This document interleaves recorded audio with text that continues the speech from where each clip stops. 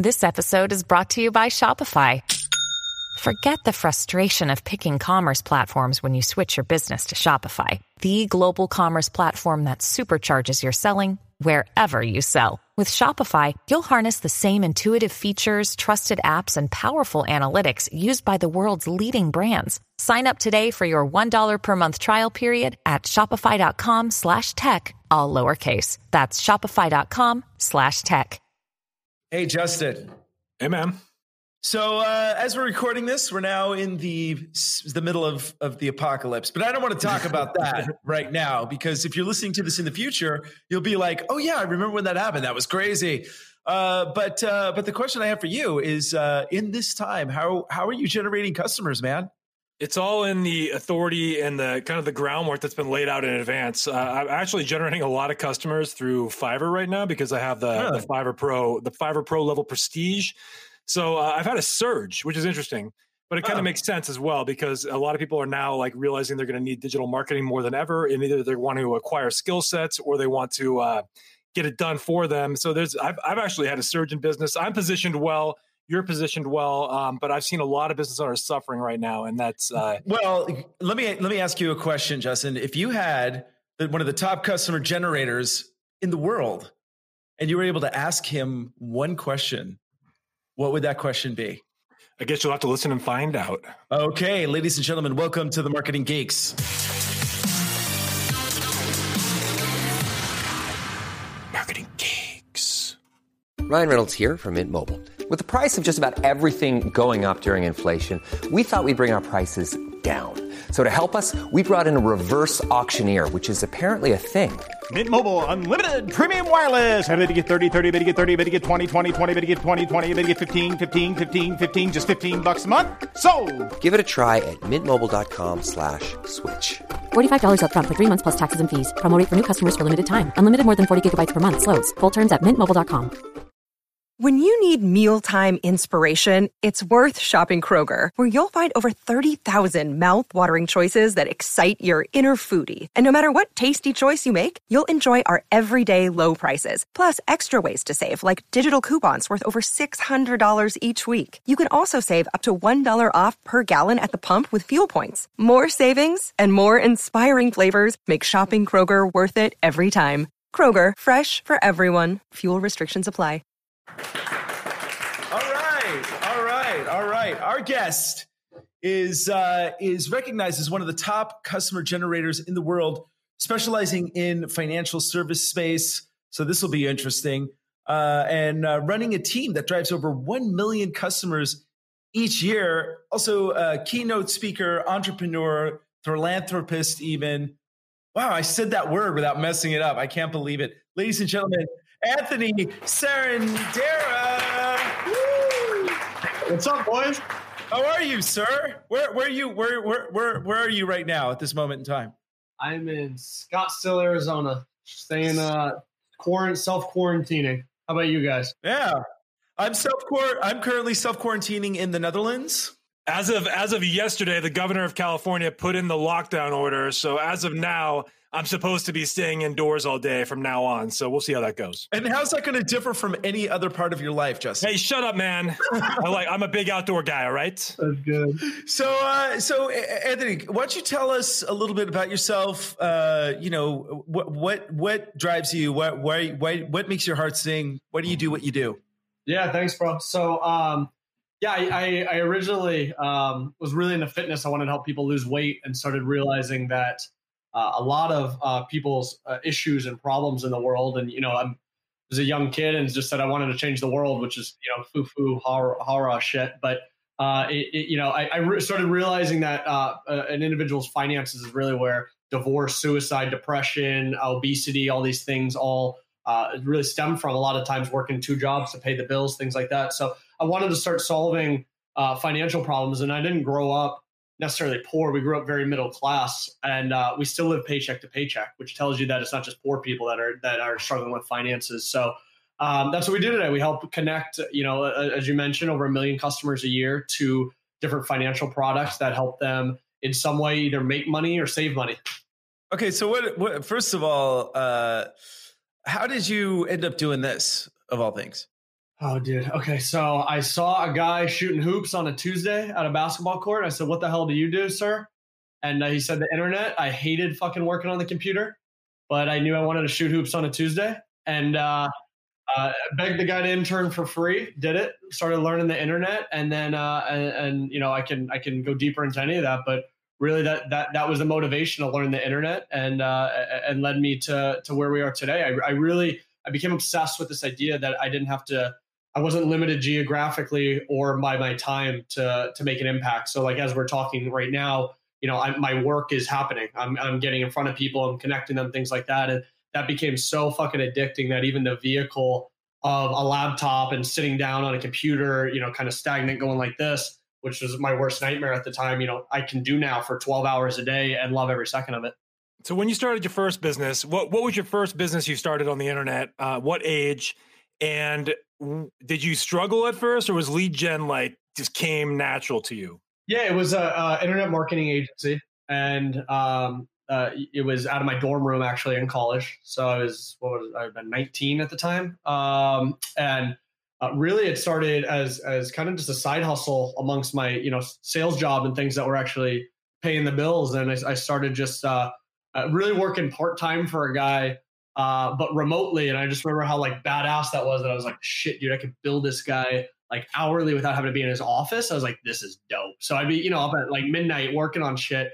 And I just started I just focused on being really good at, it was really a Google AdWords account. And I just performed so well that honestly, it sounds silly, but just naturally started getting referrals. So he referred me to one guy, to his friend, to his friend, his friend, and then eventually to actual like, you know, a sales consultant that had 10 clients, boom. And now all of a sudden I had doubled business overnight. Again, happened with the development agency, boom, double business overnight, grew that business. And my brother runs it today fully. So I'm uninvolved with the agency. And then, you know, I guess that's the start. We can get how, you know, next steps. But when you hit the area of growth where you had enough revenue to hire people, what stage was that for you? And what was, tell me about the hiring process. Was that a challenge for you, or is this another thing that kind of, was this something that came naturally to you too? Because I'm always curious about when you hit like the threshold where you're going to start scaling from solopreneur to agency, or did you start as an agency? I don't know that to begin with too. I mean, like with actual like employees. Yeah, I guess it was, you know, it was solo. It was really, I made myself a job before a business, right? So it was just contracting work, and then it took up full time. And then, you know, my first hire, I guess I've got kind of interesting input here. I very much, now I look back and I realize I didn't necessarily strategically do this, but I realized that if I was surrounding someone as a friend of mine, they added value to my life. And if my life was going to be primarily dominated by my business, it would make sense to have those people involved in the business as well too. So there's a reason why I had to. So started hiring friends, family, things like that. And even today, you know, employed close to a dozen of my friends and family that I've known for over a decade. And it very much came because if I was going to, you know, look at myself and my day-to-day life as a business, you know, if I was going to surround myself with these people, there's a reason for that. It's either their growth mindset, their risk tolerance, their loyalty, skill set, intellect, whatever it is. But at the stage, it was really for admin shit. It was admin work. It was putting together reports. It was putting together shit I really didn't want to do because I knew that I needed to be as close to selling or the customer as possible to be able to drive more and more revenue. So first it was just really shit I hated doing. It was bookkeeping work, and it was Excel spreadsheets and reports. And then, you know, started, you know, replacing more and more of anything that didn't involve me selling or talking to the customer. Interesting. So I want to talk about SiteFlood. So SiteFlood, is that your current company, or is that the company that you've now allocated to your brother, you said? Or yeah, that's the agency my brother runs, and that's a great, you know, 7-figure business, and runs on autopilot with him, and got a great team there. Is that the company generating 1 million leads per year? Oh, so that's Pocket Your Dollars. So that's where I spend 99.9% of my time today is on. It's essentially, it's funny. People are like, how do you know? I always laugh when like young kids, or you know, aspiring marketers. A lot of people listening here, they're like, well, I've got a crypto business and an internet marketing and then an ATM, and I'm like, dude, you can't fucking do that. Like even me, like to have like 2 businesses, like, you know, 7-figure plus businesses. The other one 8-figure plus is it's literally so close to the same shit. One is a marketing agency where people rent out services, and the other one is a lead generation specifically in the financial services. You know, and now we're moving up the moving up the ladder, if you will, and servicing some of the financial products as well too. But these are so close, little 5%, 10% pivots along the way. And I think some people, like a lot of, especially young people listening, they're like, oh, it's so cool to say you have 50 employees, or it's so cool to say you only sleep 3 hours a night. So, so tell me, I'm trying to wrap my head around the current company with the financial businesses. Tell me, just walk me through the customer journey. Sure. So it's essentially, it's anything from, like, if you're struggling with credit card debt, or you need to repair your credit score, or refinance on your home, find the right insurance, these things, we're getting in front of you at a high rate, spending 6 figures plus a day on online paid media, and offline now, actually. And essentially with whatever the product we're pushing it. So if it's for health insurance, it's hey, Justin, are you a business owner, that is getting private insurance, blah, blah, blah. Here's the values, benefits to contacting us, filling out your information, or calling us, getting in front of you with that. The second you call or fill out information, we're routing that directly to an actual service provider, to a Progressive or a Geico or something like that. And we're getting paid on the customer generation. Nice. Oh, interesting. So, okay, I got a couple of questions here. So first of all, I mean, how do you in your mind? Because some of the times, if there's like a financial solution, let's say, for somebody who doesn't have very good credit, a lot of times those people will have really high interest rates, and they'll just take the credit so they can get cash. And we all know those people. I've been that person myself.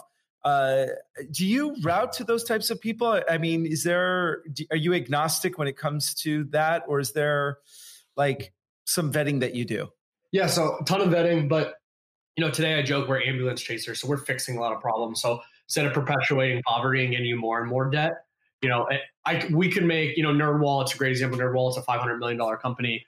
Lending Tree, same thing too. If you're familiar with that, they're very similar to the Me's of the world. The only difference is we focus on the subprime individual, so an individual who's struggling financially and looking for solutions to renegotiate their credit card debt, again, challenge items on their report to fix their credit score, get a better insurance quote, things like that. So we actually today don't put any focus on, hey, how do we slam Justin to a 22% credit card, or how do we get to a personal loan or something like that. So we very much are strategic in who we're focused on.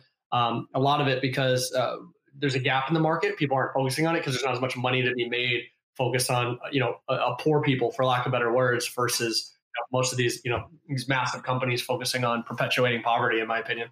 Well, what about the current situation? Have you noticed an effect on your ability to generate leads right now? I mean, it's still pretty early. Yeah. I don't even know. I don't think we've really felt the economic ramifications yet fully. I mean, the stock market may have, but not the individuals. Right. So I'm wondering, is there a plan, like a contingency pivot in place, or how are you adapting to the changing economic climate where we just wiped out 4 years of growth in 2 weeks?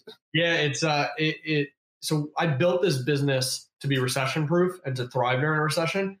Mm-hmm. And really, as of like a week ago, is the first time I've actually kind of seen that come to life, because I wasn't in this business in 2008, 2009, or 05, 06, times, or I guess that whole time period. So our best day of the year was on Tuesday, for instance. Like, wow. Things are thriving for us because people are starting to wake up to this, fairy tale of the last few years where everything's been great. The market's been amazing. And a lot of marketers, people listening, probably, never either A, weren't in business, or B, forgot about the economic downturn before. And we're just, stuck in everything being so great and happy. And so anyway, it's funny. It's not ha-ha funny, but it's weird to see it come to fruition, especially when I talk to my friends that have e-commerce businesses or this or that are really a luxury product or something like that. They're really taking a hit and really struggling and really need to pivot quickly to honestly even just product offerings, some things that are more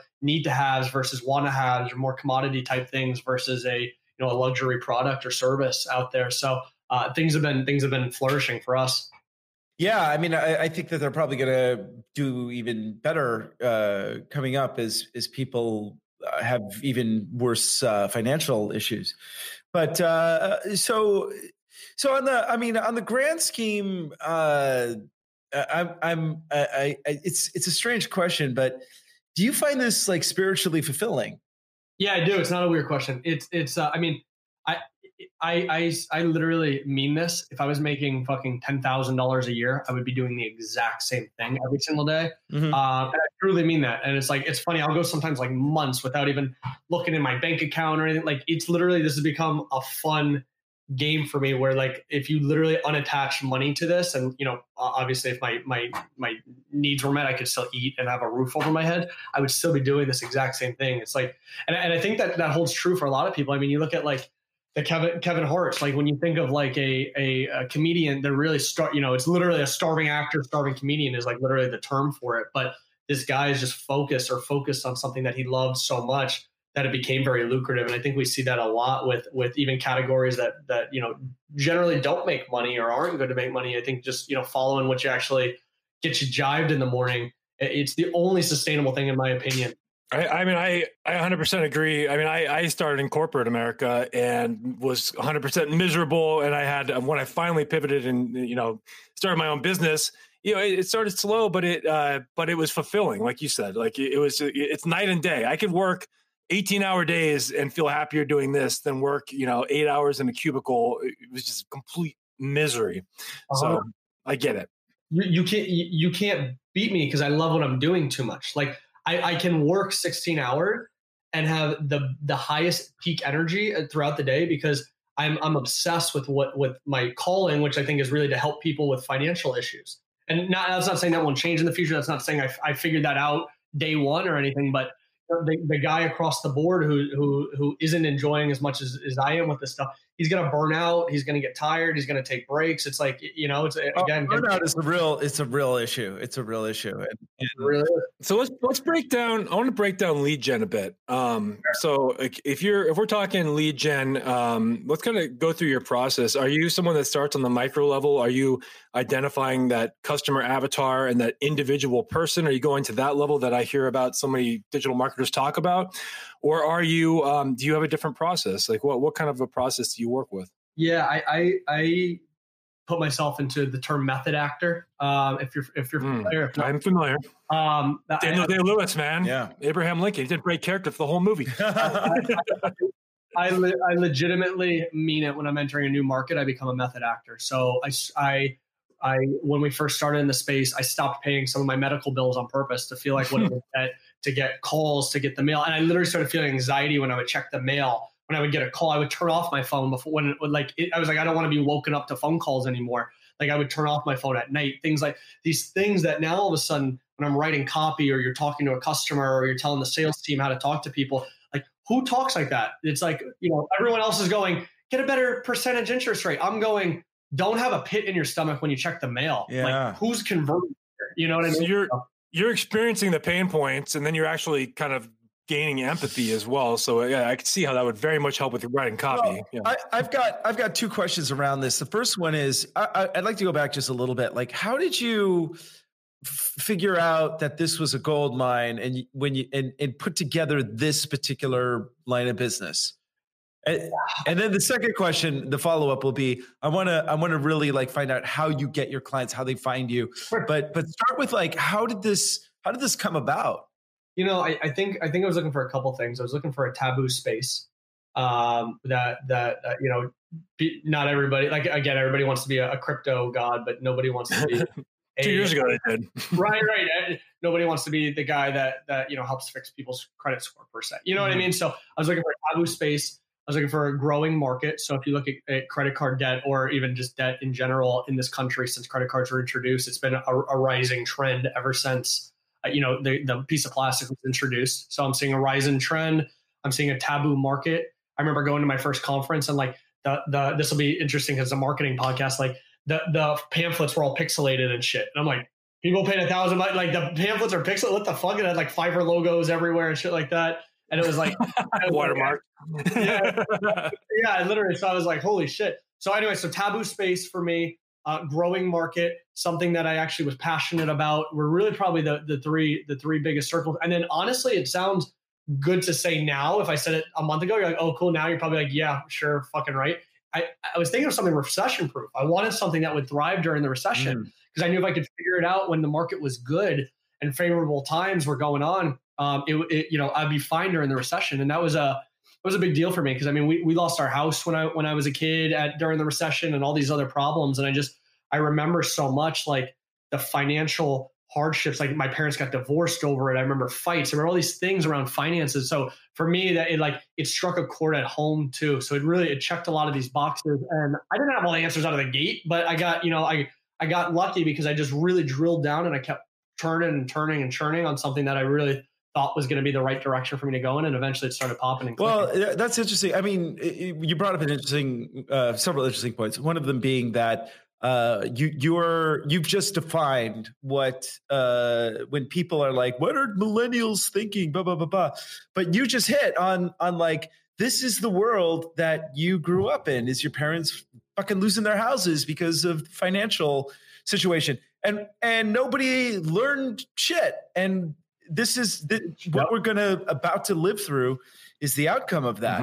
And it's going to be worse, So when the children who are born now see the world, I mean, it's like we're passing through a portal, man. And when we get through the other side of it, the human race is going to be significantly different, And I've talked about for a while. The credit cards are a bubble, basically. I mean, it's waiting to burst, but it's going to be as I was thinking that before the virus hit, that there was going to be a bubble with credit card debt, and it was going to become a huge problem because people were going to start defaulting on credit cards.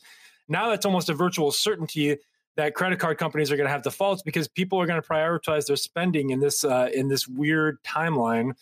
And they're going to be defaulting on credit cards like crazy, which is why I've kind of been thinking I have to be prepared that credit card companies might be forced to freeze credit lines. I mean, that's the way I think. I think one of the most interesting things when I moved here, this one little thing blew my mind.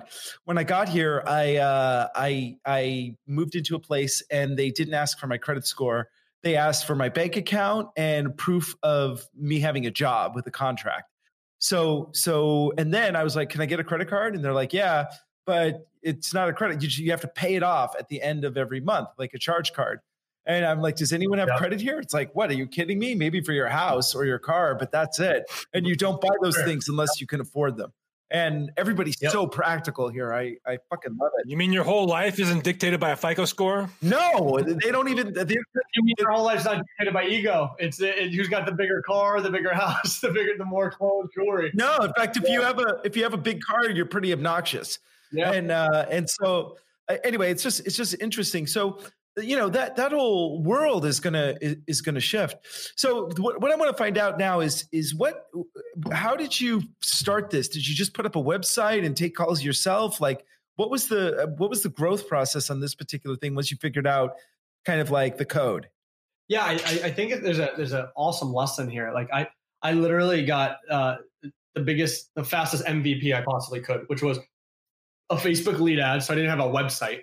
Had a Facebook lead ad. What year was this, by the way? I'm just kind of curious in terms of 4 or 5 years ago. Okay, so about the prime when Facebook ads were peaking, I would say.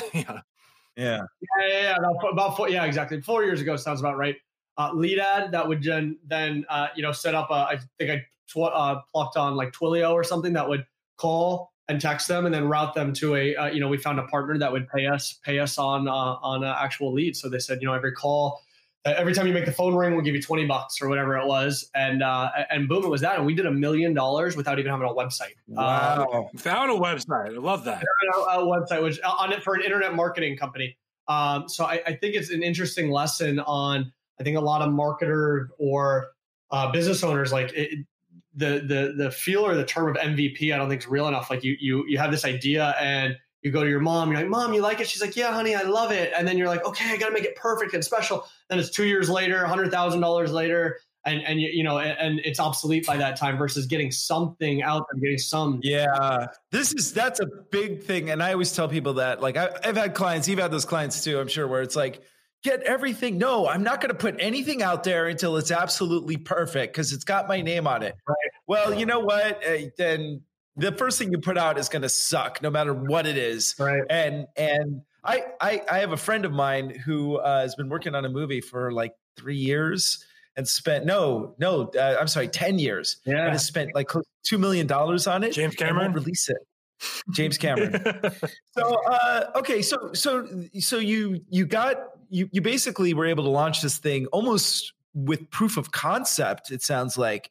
And you just, I mean, this is one of the things that I love about this time is that if you have an idea, it doesn't take much to just get it going. Like if you want to do a digital curriculum, have a podcast, be a creator of some sort, the tools are so accessible and so available to people that really, people can easily create content. Yeah. Of course, most people have shitty visions, but I think what is it? Action trumps vision, they say, right? Or action, I forget the term. Can we rephrase that, please?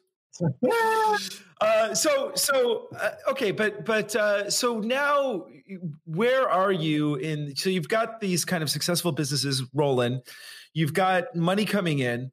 So what's kind of next for you now that you have kind of equalized your financial situation?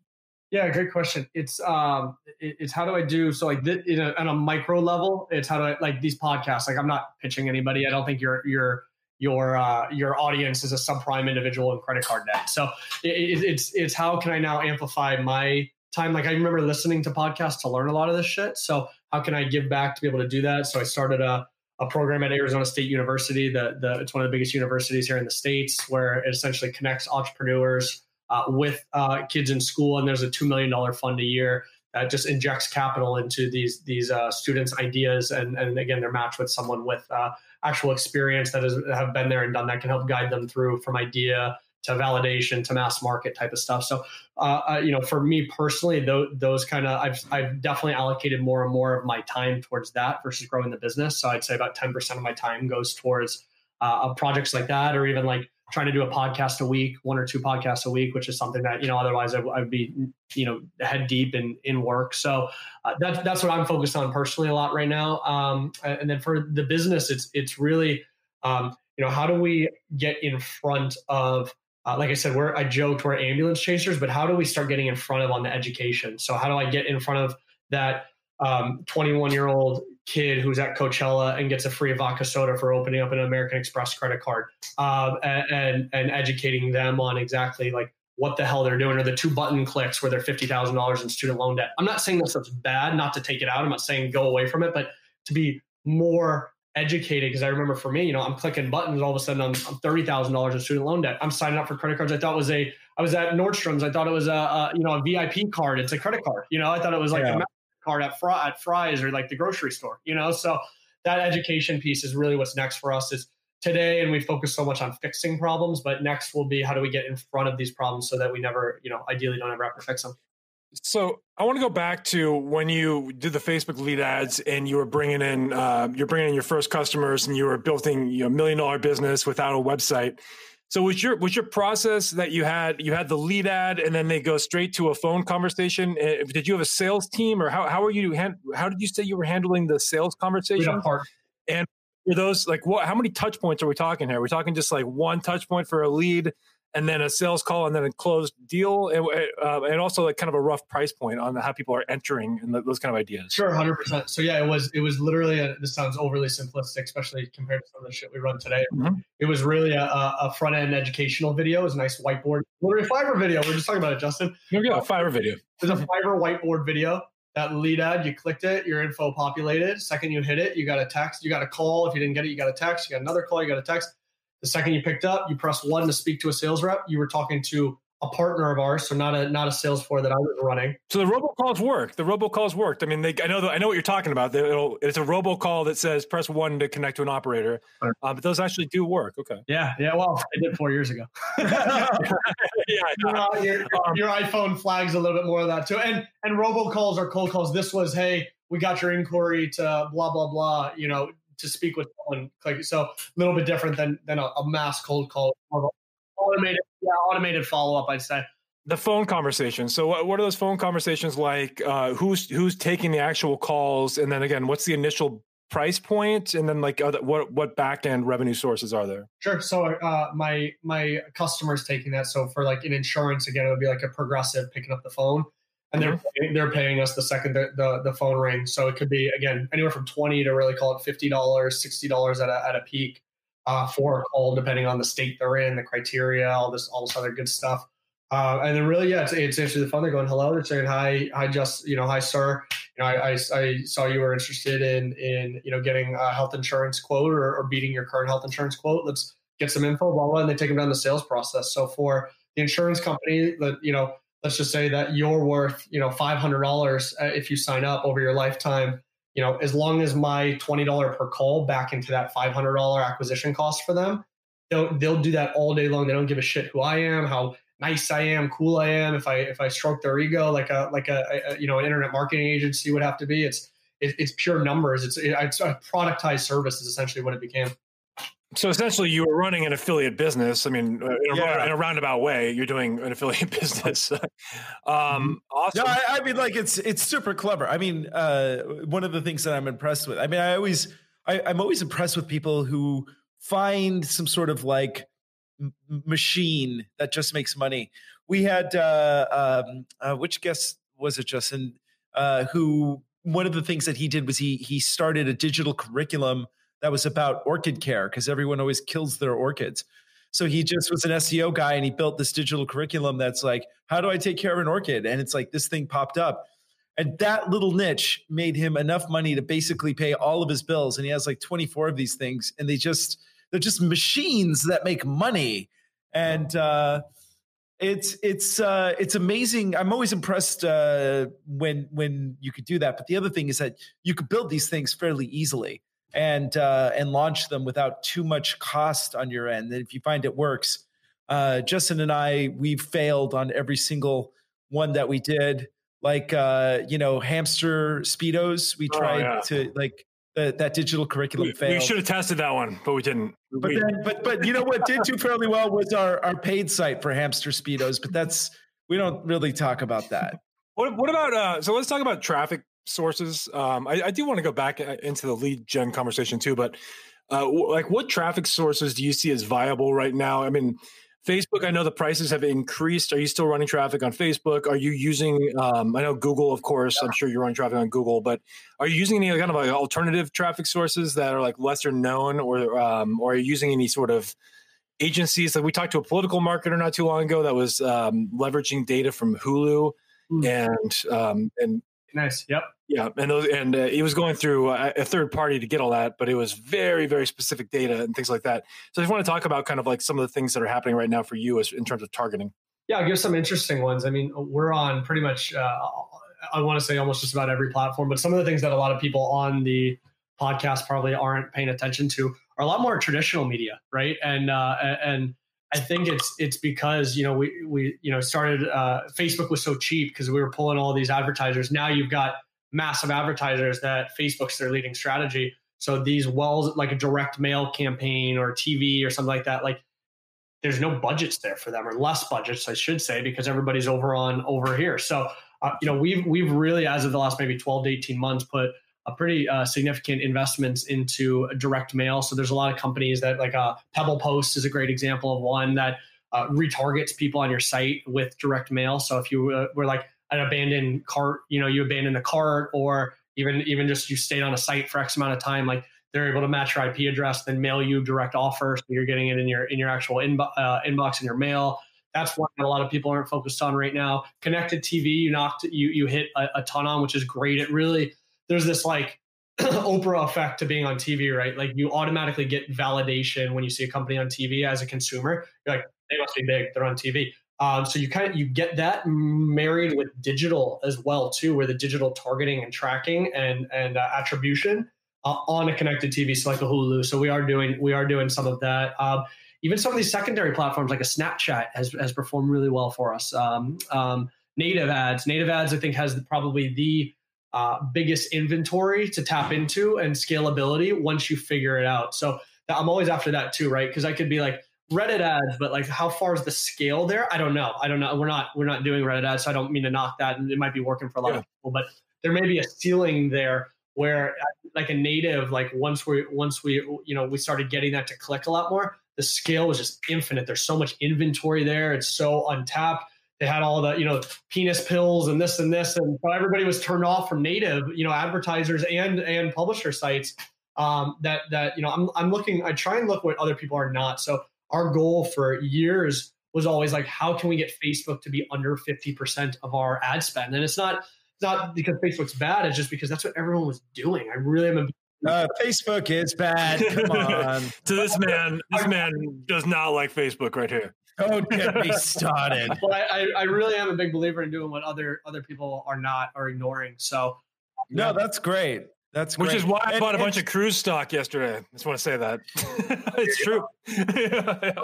I just booked my Disney cruise, Maybe I'll get Lyme disease so I could sit on the cruise and have Lyme and Corona. Corona with Lyme. So, okay. So is Facebook it's still obviously effective for you? Yeah. Yes, it is. And do you notice a shift in that, or is it just like as good as it ever was for you? Definitely a shift over the years. Definitely a shift. Definitely more expensive. Definitely especially in our categories, sensitivity around targeting has made it more and more challenging. Oh yeah. As again, more advertisers entering, so CPMs go up. I will say, as of this week, we're seeing a decrease in CPM. So it's kind of it feels a little bit more like it's starting to balance out. But yeah, especially with political advertising, tax season, things like this that all of a sudden TurboTax. Our rep said injected like $500,000 in one day, like in ad spend. So that spikes the shit out of anybody in a financial audience set. You know what I mean? So. It definitely has, and which is again why we've so relentlessly tried to get away from Facebook. I can say now, Facebook makes up between 50 and 60% of our spend, which is a lot better than 100. And a lot of people, even listening, probably their whole allocation. There's 8-figure businesses built just off of Facebook. Phenomenal. I'm not saying go away, but at the same time, I think it is important to be obsessed with getting away from Facebook. Do you see that? You think you'll be increasing your ad spend? Because there's a lot of companies going to be forced to decrease their ad spend right now because they're actually suffering real revenue consequences. Yeah. And then there's some companies that will pull back because they're scared. Yeah. But then there's going to be a few people that double down and go all in on spending more than ever because they see opportunity. Because people are on their computers more, man. If you're moving away from your digital advertising, you're nuts. Yeah. Well, what's your take on that? Right. No, we will be, I don't even want to say doubling down, quadrupling down over these. One, because again, we're built for this stuff to happen. This is where we thrive. But even if I had, a backpack company, I would find some way to double down on that. And it may now not be, have the coolest backpack on the block. It may literally be, hey, are you quarantined and afraid that you're going to have to go make a run for the border? Get the backpacks. I'm being dramatic and silly. That's how. Yeah. You know what I mean? That kind of shit. We're leaning into what's happening right now. How could you, anyone listening with your business, how can you lean in and double your ad spend? And I would just, instead of accepting conversion rates are down, nobody's buying e-commerce stuff, nobody's going to brick and mortar. How can you lean into that and double down on what you're doing today? I think that's a very healthy conversation to have with yourself right now, because even if tomorrow they go, it's cured, everything's good, it's what happened is still real, and it's still it's waking up a lot of people to, even if we're not hitting a recession today, in a month, 6 months, a year, maybe we are, but even if we don't, it's happening, it's gonna come, it's natural to happen again. And I think this is starting to wake people up to that versus this, the backpack company that's doing $100 million because they've got Cardi B promoting it. You got to do more. Yep. Yeah, actually, I've been really doing a lot of deep meditation on this entire experience. I like you, and I find what's that? I like you meditating. You're born. Well, I love it. Here's the interesting thing. Okay, let's take a quantum step back and just remove ourselves from the uncertainty and the fear and the strangeness of the situation. From a more cosmic perspective, what we have is this disease that is making people stay home and be with their families and evaluate their relationships. And the fact that it doesn't really, like, no kids have really gotten, there's not like a huge amount of children, like some kids have gotten it. I think 1 or 2 have died, but unfortunately, but like kids aren't really getting it. Sure. And if they did, this would be dark. This would be really dark.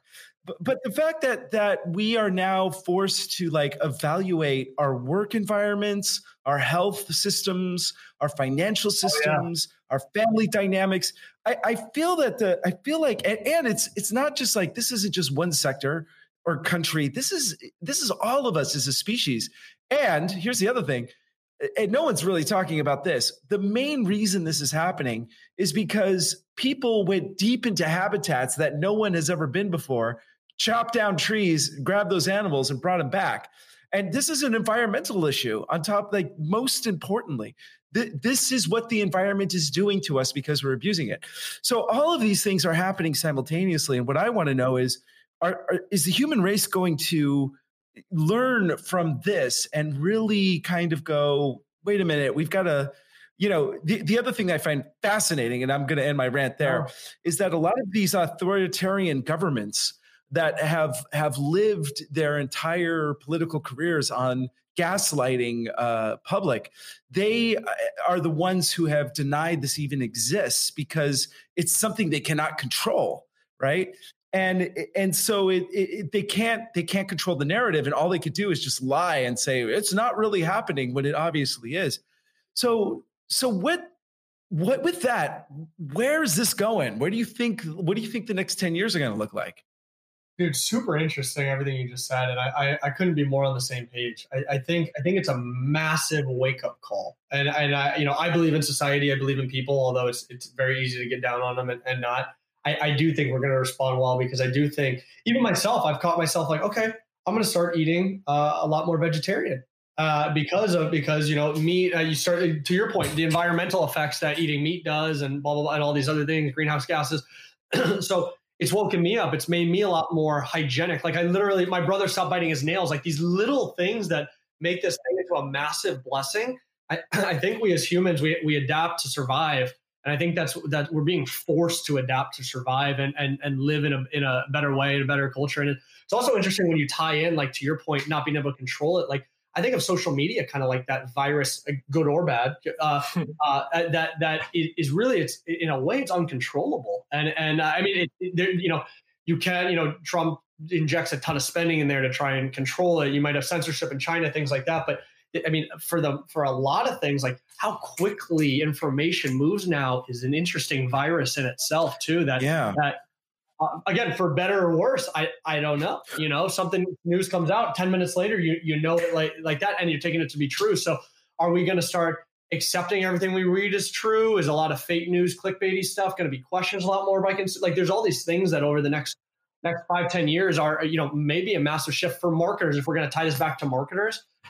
We may need to do more than just a one-off landing page that it looks clickbaity and reads like a news post. It may need to have legitimacy around it a lot more. We may need to see more marketing touches to gain trust. Absolutely, what I mean? Absolutely. Wait, I want to ask you about that, because you brought up kind of this idea of incorporating what's happening into the marketing. Yep. What is your take on, like, in copywriting? Because I do a lot of copywriting for clients. I have clients that are in the seminar business, coaching business, digital products business, like those kind of clients.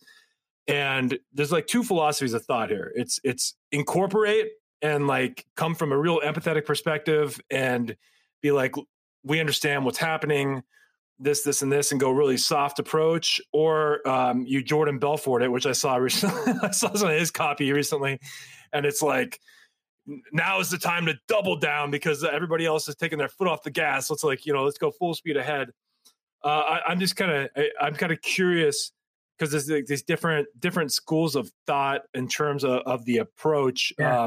What you think is, because I mean, I guess we don't even know yet because it's kind of early. But like, what would be your opinion in terms of what's ultimately going to work? I mean, I also like the risks of reputational damage too that could happen, even if you go sensitive with it, you'd also don't want to sound like you're exploiting the situation too, right? 100%. I think it comes back to the entrepreneur marketer's risk tolerance a lot of ways. Like I think I have a relatively high risk tolerance. So I fall right in the middle of those two. So for me, instead of, hey, Justin, do you want to lose weight? I understand how tough it is carrying all that extra weight. My ad copy would say, hey, Justin, you're tired of your wife not wanting enough sex with you? You know, like, wow, go easy, man. This is rough. But you know what I mean? Where it's like, because of your weight, like, are you tired of questioning like your manhood in the mirror every time you get up because you don't like the way you look? Try our solution. So I fall right in the middle of that, where I'm empathizing, but at a really deep and really heartstring level, where I have to be more relevant and heart pulling than your mother, your best friend, your girlfriend, your friend, like while you're going through your Facebook newsfeed. I have to be more polarizing than that. So, you know, you're tired of getting fucked over by blood, like that kind of stuff that disrupts the pattern, I think is more important now than ever, especially with just people digesting news so much on what's going on. We have a lot of eyeballs and a lot of news. So yeah, I mean, there's going to be opportunities. So disrupting the pattern is going to be very, very critical. And I've completely stopped news consumption. I am doing zero news consumption right now because I can't be productive and read this kind of news. Like, I'll go down rabbit hole after rabbit hole. My wife fills me in. She works for a city government, so I'll just trust her opinion on that stuff. But I can't consume any of it and be productive. So I'm at zero. You know what? Because I know you were going to say something too, but a lot of my media buyers, interestingly enough, fall into, and this isn't for everybody, but they are not our target demographic, and they try and market as if they are their demographic. So for you said you're stop reading. Guess what? My customer is spending fucking more time than ever watching the news and TV. Oh, yeah. I believe it. Obsessed with it, and they won't go to sleep because they're watching it. And even I'm getting lured into it. So a lot of my like people on the team would be like you, where they're like, nah, I haven't been reading. I go, but our people are. So now our messaging is, during your quarantine time, you need to contact us, blah, blah, blah. We don't know how much worse this can get. Look at what coronavirus has already done. You know what I mean? Stuff like that, where that is my target. Your mail is now going to get you sick. Your Amazon packages could be infected. Well, as Justin once famously said, if you can find what people are really afraid of, you can sell them shit. I don't know who said it. I like it. That's right. So, and it's true. It's interesting. I mean, I actually, I do follow the news, probably a little too much. But I get it mostly from Reddit. I love, like, Reddit to me is the best aggregator. But I decided to go onto Facebook, which I avoid like the plague. I still have my account just so people can contact me. But I went on there just to see what like people I know are doing. And what I realized, Facebook has basically turned into 3 subgroups. One group is the far right, where everybody wants to get Trump and because they're jealous of him or whatever. The other one is like the anti-vaxxer, essential oil crowd who think that this thing is a conspiracy. And then the other side is like, oh, no, this is really Trump's doing. Q told me so. And I don't have any proof of that, but a friend of mine told me something that makes sense. And then you have like another third who are trying to argue with these two groups. And at the end of it, I wanted to take my brain out of my head and just like sanitize it and like rub oil all over, essential oil all over my brain. Don't gouge the prices. Amazon, they're investigating those Amazon sellers right now. You can't gouge prices on hand sanitizer anymore.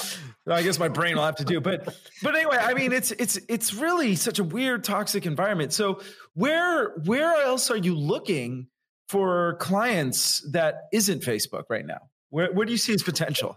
Twitter's worse, man. Twitter's worse. Well, especially because people are home, we are spending more on TV than ever. I think people are watching more TV right now.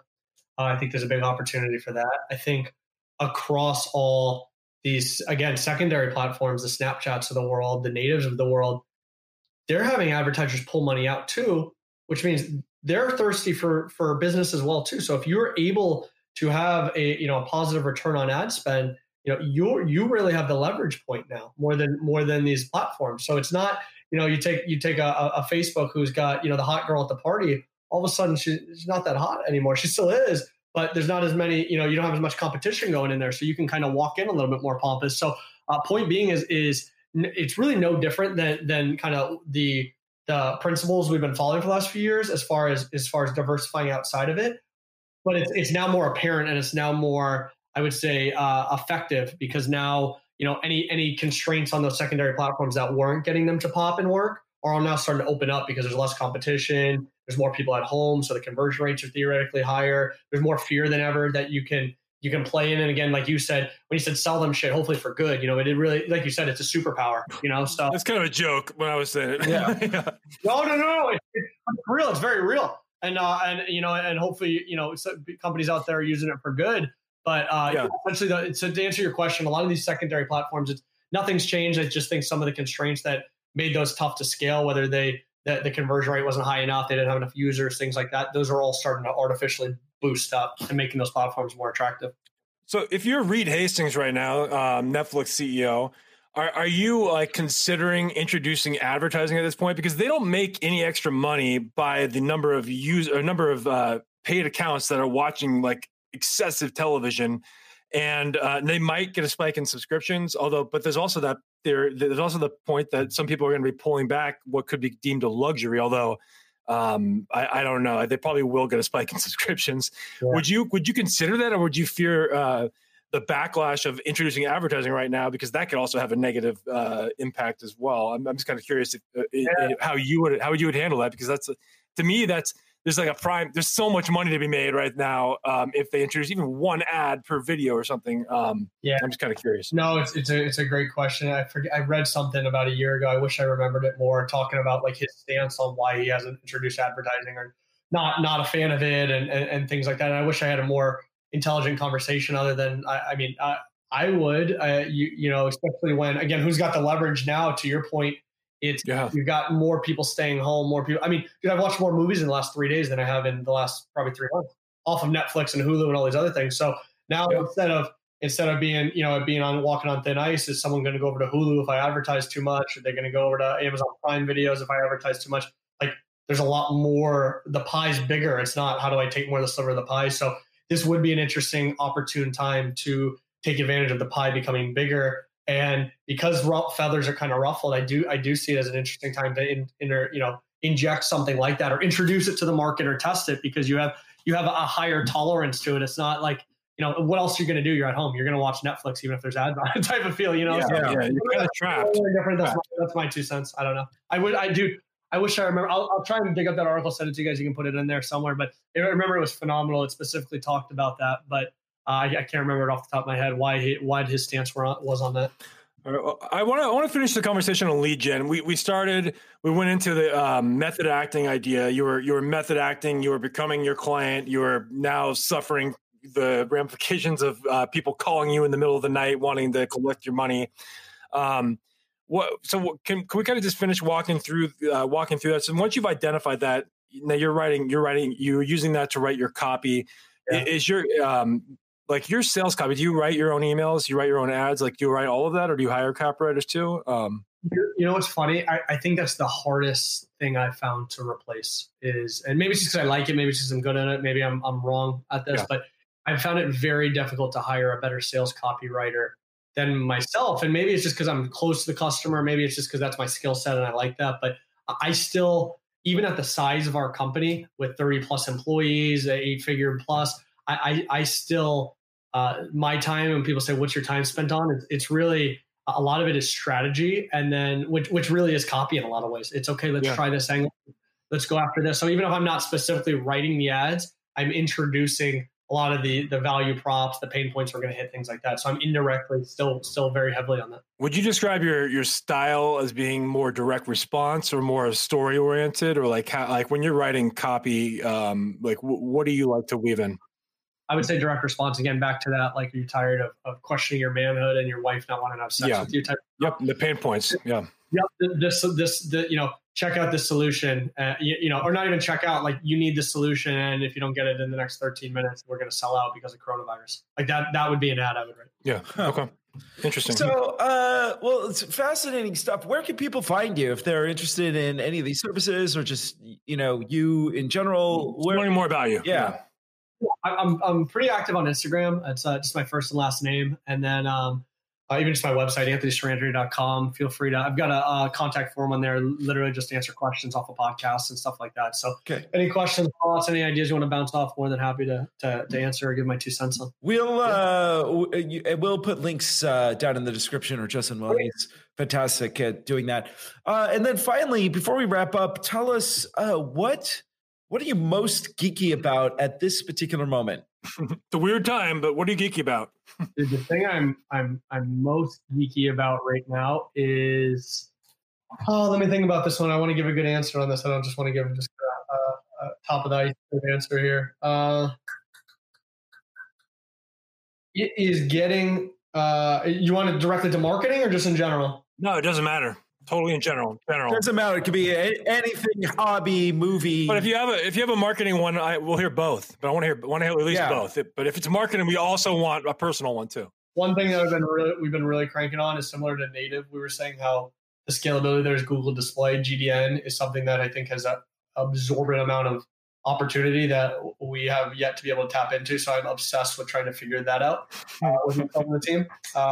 So that's the marketing one. And then personally, dude, what am I doing? I guess it's not really geeky, but I've been doing a ton of at-home workouts, which is weird. I'm used to going to the gym every day for the last decade. That's not necessarily a geeky one, but you know what? How about more journaling and meditating? You said it, and oh, cool. I've really that. And then I guess if you want to put eating vegetarian, I'm now a month in being full vegetarian, not eating any meat. That's I guess that's nice. kind of a geeky thing. I need to get back into meditation. That's something that I've taken on at times during my life, but right now I'm very far from it. So I need to bring that back, because that really does. It has a big impact. Like it's actually made me more productive, which is kind of almost counterintuitive, because you lose an hour of your day meditating, but because of it, you have a different level of focus, different level of results. Step back, step forward, bro. Headspace is great, man. It costs like $40 a year. And you take 20-minute guided meditation. It's an hour, bro. You know better than me. 10 minutes, probably. Yeah. And Justin, what are you geeky about right now? Well, I'm pissed that they canceled all, like Black Widow got delayed. So now the whole Marvel Cinematic Universe is in shambles. But I just watched, I finished McMillions, which is I watched the first 2. Oh, it's so good. I love it. I love that one. I just finished it. It's like a 6-episode miniseries on HBO.